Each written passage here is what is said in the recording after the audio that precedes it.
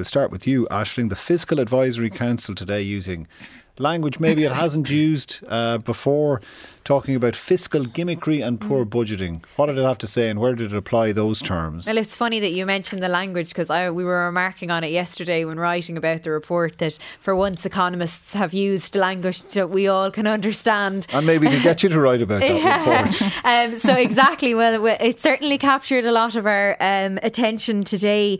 It has gotten a lot of attention from the media and also, politically as well.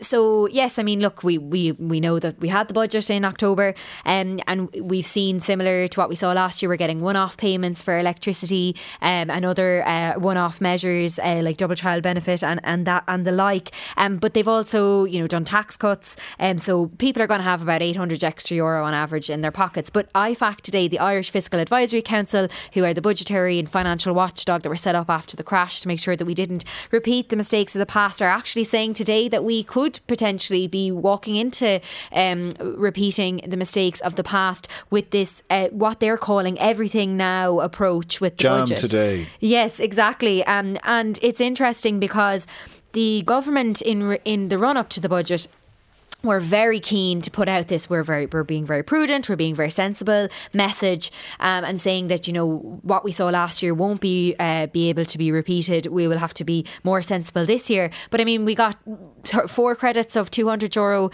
last year for our energy. We're getting 3 or 4 last year and 3 this year of €150. So it's not altogether that much more of a reduction in our energy credits. And one of the critiques that IFAC had today was that they didn't use targeted measures for this cost of living support. And really, that's not all that new. We were hearing that from, social justice groups and groups, spokes groups for, people who are on lower incomes, saying that targeted measures were needed and that one-off measures weren't going to help the people who really, really needed those payments. And look, I'm living in a small... So-called one-off measures, according to the Fiscal Advisory Council. Exactly. Well, look, we saw them last year and we're seeing them this year. And I think as well, there's a spending rule for the government. They spend within 5%, and they've gone over that this year. And the IFAC were warning them before the budget, don't do that. You're going to inflate the economy. And now IFAC are saying, well, this is what we think is going to happen, that what you've done with tax cuts is going to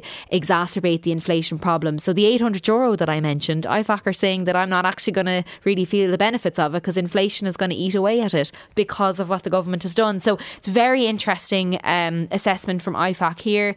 The government all along saying that they didn't want to stoke inflation, but the assessment is here today that they have in some way. All right, Mairéad, Farrell, where would you spend less? Well, first of all, I think, to be honest, the big thing that came out of this report is that it says what we all knew all along, and it's extremely embarrassing for Michael McGrath and for Paschal Donoghue, that it's saying what the head of the HSE, Bernard Gloucester, has said. It's saying what the Secretary General of the Department of Health, Robert Watt, has said, and that's that the health budgeting has basically been completely and utterly underfunded. And what we've seen from Bernard Gloucester is that he literally said that it cannot be achieved without significant and punitive risks to the public. So we're going into a winter period, and we all know more people who are ill right at this moment in time. We all know people who are in hospital right at this very moment in time.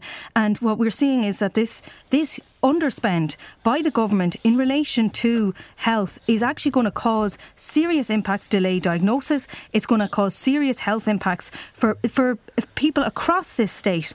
And the reality is this is a life or death situation. And so it's confirming what we've heard from Bernard Gloucester, the head of the HSE, and as well from the Secretary General of the Department of Health. All right. So, we'll get to a few more bits of the report, but Lorraine, Clifford-Lee, the Fiscal Advisory Council says it's a jam today approach. It's going to contribute to inflation, and particularly in health. The projections are in the realms of fiction and need not be. There are predictable cost increases in the area of health inflation, in the area of demographics that should be built into health spending, and they're not. I see Mairéad very deftly avoided the question you asked her, what would Sinn Féin not provide, what we've done in the budget, and she completely skipped that and skipped on to the health budget.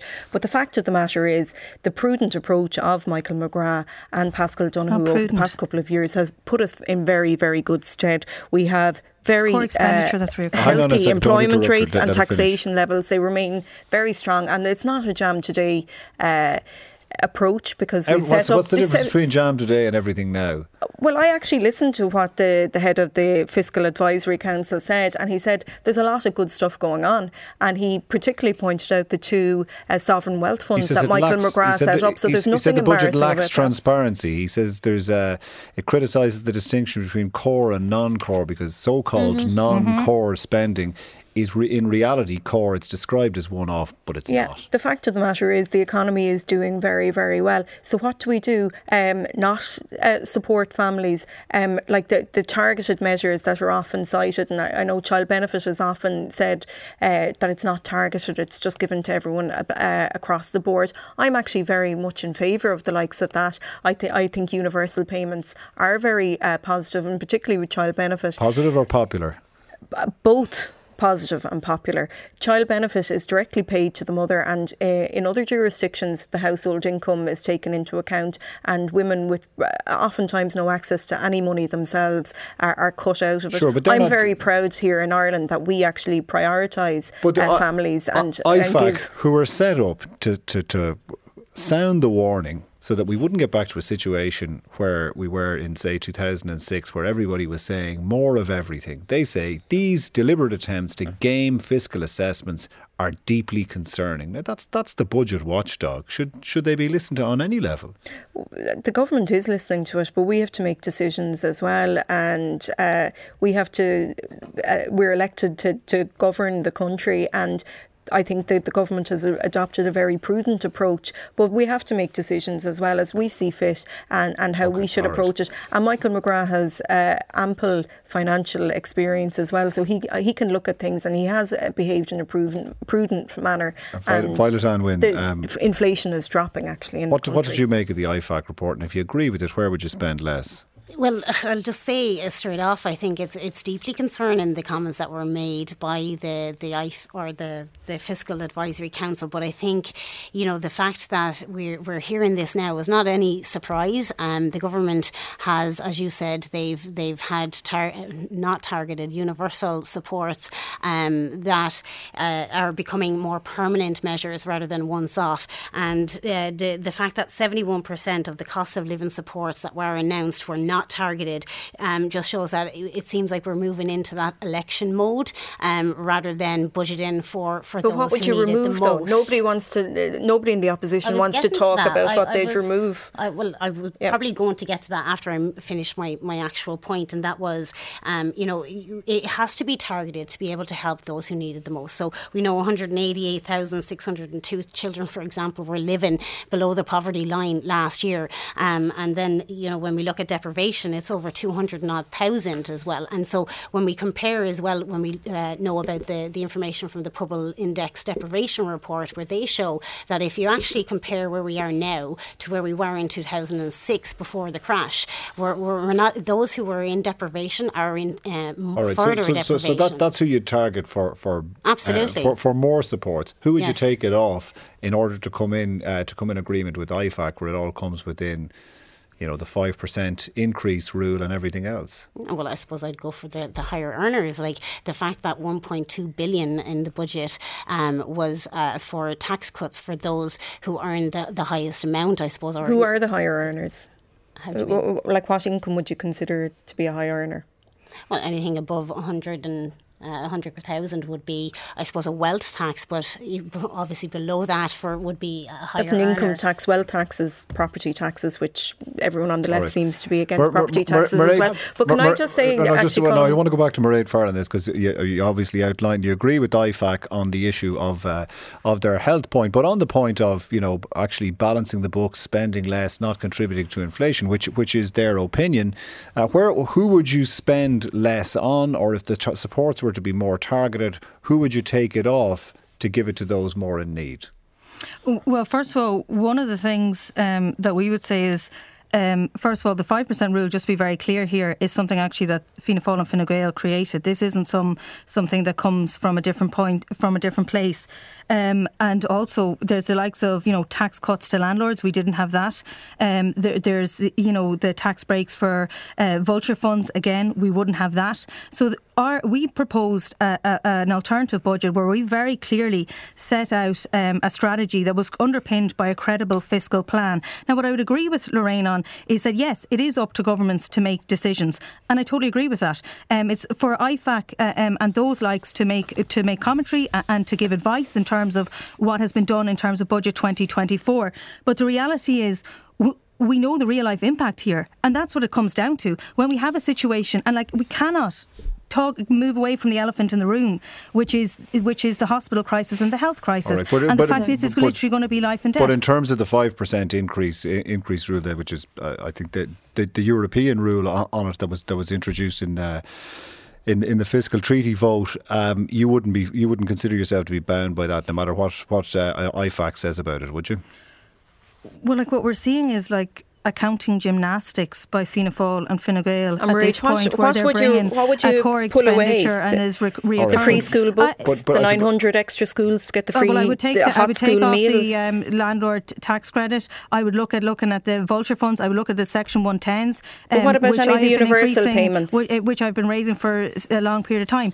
Look, see in terms of the universal payments and see in terms of non-targeting of supports, we do see the reality of that. We see the increase in terms of people who are in poverty. But also, so would you not give the energy credits then? No.